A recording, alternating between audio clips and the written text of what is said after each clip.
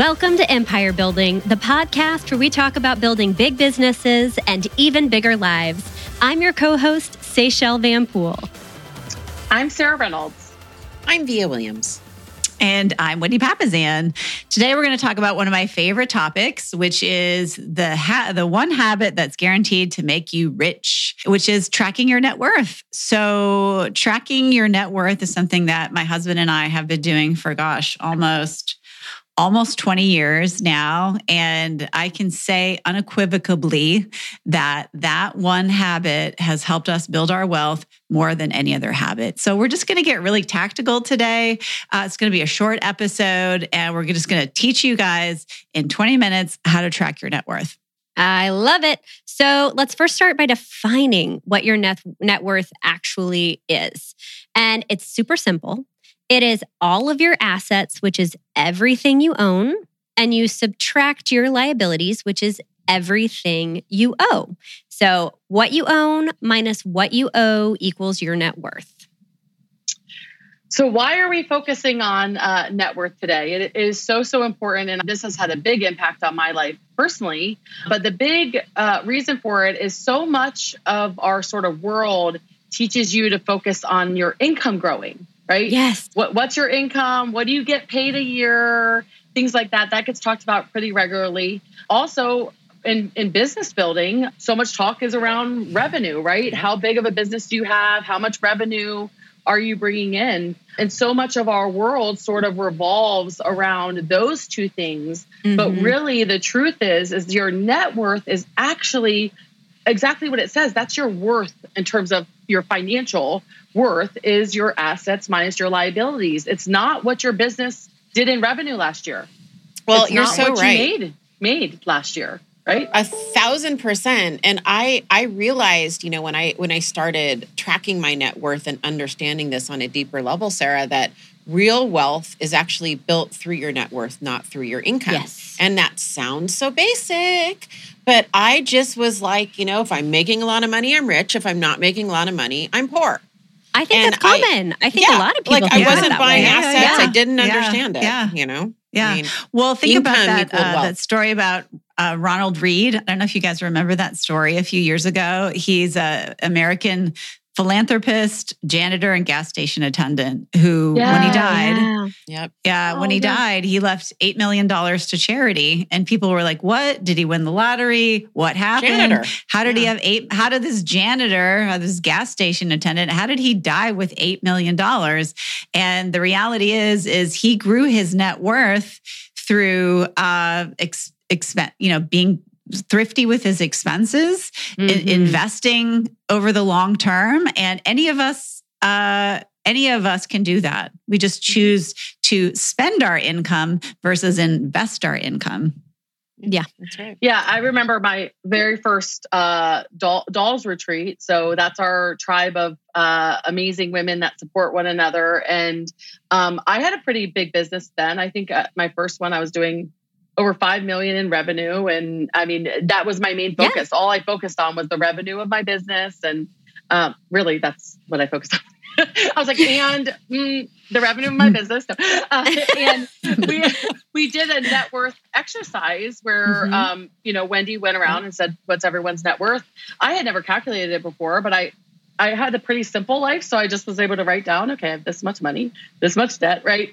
And that was the first time I ever calculated it and didn't focus on it at all. And I had no idea what I was missing. I was sitting in a room with women that had much smaller businesses than mine, but had significantly higher net worths because how they use their income to build their net worth. And they were very purposeful about that. And I sent Wendy a text message a couple weeks ago. We had our couples goal setting retreat, and it has doubled or tripled, quadrupled since that day because I just started focusing on my net worth. So, you know what I remember about that, made Sarah? For me. Yeah. That was when we were like, you need to buy a building. Remember that? We were all like, you need to buy a building. And that, I feel like that kind of started like, I just remember that so clearly. And then all of a sudden, like however long later, 6 months, a year later, we're like, oh, Sarah got a building. And it just, and then Sarah got something else. Sarah got something else. It was the for sale by owner. It wasn't just that. I bought like 5 houses within. I was like, Sarah bought something else. Sarah bought something else. I execute like no one's business. So Wendy said, "Go buy some real estate." I'm like, "Yeah, what am I doing?" Like, let me go buy some real And Sarah went and bought millions of real estate with her stockpile of cash. I love it. Well, and you had a great cash position. It was just putting it to good use. That's what we needed to do. Actually, we should sidebar really quick on that because inflation was at 7% by the end of the year. So let's just super quick talk about hedging against inflation. If you have $100,000 in the bank right now at 7%, it went down $7,000. Your $100,000 cash is a depreciating asset. So those of you who are not putting your stockpiles of cash into an appreciating asset are not hedging against inflation. If you put it in an asset that only grew 7% last year, you broke even against inflation. So we have all got to talk about that right now more than ever. Because we don't know the future. Well, and I'd love to share my net worth story. When I started tracking my net worth, I did not have stockpiles of cash to spend on investments. I didn't have we were sort of. Well, you're in a good spot. You were in a good spot. Yeah, you were good. Kind of did. Yeah, you were good. Yeah. So our net worth journey started when Jay was at Keller Williams, and it was his first few months at KW. And Mo Anderson, who was the then CEO of the company, wanted everyone in the company to come and learn about how to read a balance sheet. So a balance sheet is something that's usually attached with your P&L and helps you know how much money and assets you've got. And as luck would have it, Jay turned up to this class. It was supposed to be for everyone at the company, which at the time was maybe like 25, 30 people, and nobody else showed up. So Jay was there with Mo, AKA the Velvet Hammer, slightly terrified of taking this class from her one-on-one. And it turned out to be a personal coaching session. So a couple takeaways from that. First of all, I love that she taught the class. She didn't have to teach it, but I think it shows that if any of you out there are teaching, you need to remember that even if only one person shows up, it can be very impactful. Yeah. And then secondly, the conversation morphed into a conversation about how to track your personal balance sheet, which is your net worth statement. And for both of us, neither of us had ever thought about it. And so we came home and we did the same thing that you did, Sarah. We added up all of our assets, which at the time we were renting. So at the time it was a Toyota Tercel that we shared. We had one car, and Jay had some money in a 401k, and the rest of it was, we had debt. I had school debt, not a lot of debt, but our net worth was about $2,100. And what's amazing about that is we weren't young. I mean, we were 30. And so I thought, gosh, here we are. We've each been working 10 plus years, and we've only got $2,100 to show for it. That's like $100 a year of each year of work. And that's what's powerful about net worth, is it actually makes you think about what have you accomplished with your work. Yes. Yeah. So that's why it's so important to track that. I think probably a lot of you listening may resonate with that story. And I'll tell you, that's part of the reason why many of us chose real estate as our profession, is because one of the fastest ways to grow your net worth is actually through the purchase and acquisition of real estate. And so it's a really rewarding journey when you get paid to also acquire real estate. And so many people are in the real estate sales business, but never actually acquire the real estate that they're selling. And there's a huge missed opportunity there to do that. And so if we take a look just real quick, I want to just break down real fast on like how you track your net worth. And so I'm just going to list some of these things off. So if you're creating a spreadsheet, or however you do it, and we'll talk about actually where we track it, but let's talk about like what you track. So if we look at your assets, which is everything you own, some of the things you can go in and find are your savings accounts, your checking account, your stocks, if you have 401k, SEP IRAs, Roth IRAs, self-directed IRAs, any of those, life insurance, both term and permanent or long-term care insurance, and then any real estate that you might have, and then any other assets you might have. Sometimes those are businesses, sometimes those are cars, sometimes those are whatever. So you can put all of those in your asset category. And then when you go down to your expenses, that's what you owe. So that can be credit card bills. That can be medical and dental bills. That could be education or college loans. Your mortgage balances, or if you own multiple properties, right? Those are also your rental property balances as well. Property taxes and income tax that you owe, home equity loans, personal loans, car loans, and anything else that you might have out there that's outstanding that's considered a debt. And so what you're going to do is put all your assets together, put all your debts together, and then what you're going to do is take your assets and subtract them from your liabilities, and that's going to give you what your net worth is. And I will tell you, the most important thing is not what the number is, it's that you figure out that you have a number. It doesn't matter if you're $1 million in debt. It doesn't matter if you're $8 million in net worth. It does not make a difference. It's just the fact that you get a baseline and a starting point. Because if you don't know where you are, then you certainly don't know where you're going to go. And so I think that's one of the biggest things that I've learned from this journey was we started tracking our net worth really young, even when we had like 2 pennies to rub together. But one thing I didn't do was actually track our progress. I would just update the same sheet every month, but never go back and like take a look at where it was. And so it's been kind of cool, even just in the, like, we haven't made a ton of acquisitions in the last couple months, but even doing that, our net worth has increased several $100,000s over the last couple months. And I could actually go back and take a look at it because about 18 months ago, I just started tracking the progress on a monthly basis. And so sometimes it goes down a little bit, sometimes it goes up, but you can actually go back and see, like, realistically, since we started tracking it, wow, here's how much it's grown, instead of just seeing the number rise and not seeing the progress. So if you haven't been tracking it, I would pass along that little tip to you, because that's been a really rewarding thing that we didn't do for 20 years that we are doing now, and is really awesome. Yeah, it's a powerful thing to track, and we recommend tracking monthly. And there's different sort of things that you can do. We use a spreadsheet. We do have one account that tracks it for us as well. But I like to. There's something for me about the joy of like putting it all in. I don't know why. Yes. It's weird. Me too. Yeah, Weird. I'm the same. I like get excited. I'm like, ooh, I get to know. update. I've tried those Exactly. programs, and I like to do it manually too. I'm the Yeah. same. Yeah. Yeah. There's But if also- you're not there's like also- us, there are some programs. Mhm. Yeah. Yep. I know think Mint. Mint. Morgan Yep. Stanley has something where Personal you can put Capital. everything in. Yep. Mhm. Yep. And then also just being in a room where people talk about even tracking their net worth, for me, has made a big difference, right? I know that I know, Wendy, you have your Hot Millionaires Club and things like that. But even being around you guys has made me super focused on tracking it monthly and being very consistent about looking at it. So. Yeah. And I mean, a lot of you guys know my story. And if you don't, we'll put it in the show notes. It's one of our Empire Builder episodes. Wendy made me cry. But, in a nutshell, I started I tracked my net worth for the first time at the age of 48, about 3 years ago. And I was negative. So to your point, Wendy, that hit me in the gut. When you look at, at 48 years old, I was in everything I had done at that point, I was in negative net worth. I'm almost glad I didn't hear that until now. But, that's tough. That's really tough to hear. So if that's stopping you guys, you got to start. Don't let that stop you. Just, it's like getting on the scale. You just have to do it that first time. And I know your numbers. Yeah. I promise you it's not as bad as you think, because there's a relief to just knowing it.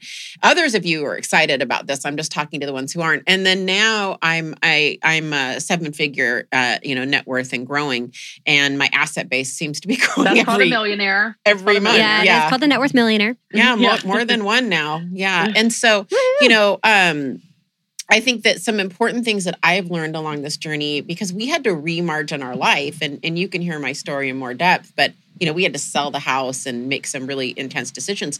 That meant I needed to not only include my spouse, I wanted to include my kids. I wanted appropriately. I wanted to get buy-in from my family. I had to get buy-in from my family. This had to be a family thing. Everyone had to understand what we were doing in order to make it work. I don't get to unilaterally make these decisions for my family. That's just not a healthy environment, right?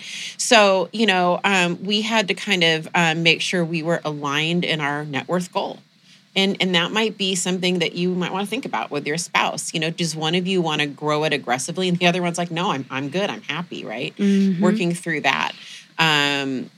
Sarah and Wendy, I think both share this formula. I've never done this formula, so I'll try it. But a way to set a goal for your net worth is to multiply your annual expenses by 25, and that's where you set your financial freedom number. So that's great. I just took my annual expenses and what I wanted to bring in, and I just calculated it in a different way. But I love that by 25. That's great. So it's super simple. Well, and the philosophy behind that is it's either called the 25 multiple or the 4% rule, and some of you guys have heard it. It's the same. It's the same math. Yeah. Okay. And what it is so, like, for instance, if you need $100,000 to live every year, you want to multiply that by 25, which is 2.5 million. And so that then becomes your goal, 2.5 million, because you can invest 2.5 million in the stock market and pull out 4% of that every year, which is in essence your 100,000. And you can live on that 100,000, and that will maintain that 2.5 position there without drawing that 2.5 million down. So you can pull out 100,000 every year. So if you're just like, what am I working for? Right? Why am I working so hard? I don't really know where I'm going. Then definitely just take a second and figure that out. And honestly, guys, as you grow your empire, that number is going to grow. Or maybe it won't. And either way, it's fine. But can I ask a really quick question on this too? Because we were working on Her Rich Life wealth series that Wendy and Tiffany wrote that's amazing. And a question that I got asked that I thought was really helpful just in this like wealth building journey, which is, how do you define how much cash you keep in cash reserves so that you know what to invest over that? And that was, I mean, I had a room of 7 people. Every single one of them had that question and had not defined that. Have you guys defined that for yourselves so that you have clarity around what you invest? I would just be curious. Yeah. For me, it's 4 months of hardline operating expenses of each of any of our businesses. And the reason for that, I add more expenses in than a lot of people do because I add all of our lead gen expenses in, because typically if something were to happen where I would need to dip into reserves, that means there's some type of market. Right. Something happening. And I want to take more market share during that time. I don't want to slow down. And so I don't want the fact that I don't have the financial means to be able to make that decision if I needed to. But after that, once I have that, then I invest. Now I try to get it out of that and invest. Do you have a personal number that you work off as well on your personal expenses? I actually don't. We have. I'll share our story around it, but I would just love to hear, Via, do you have on the business or personal side anything that you do as well on that? On reserves? 4 months.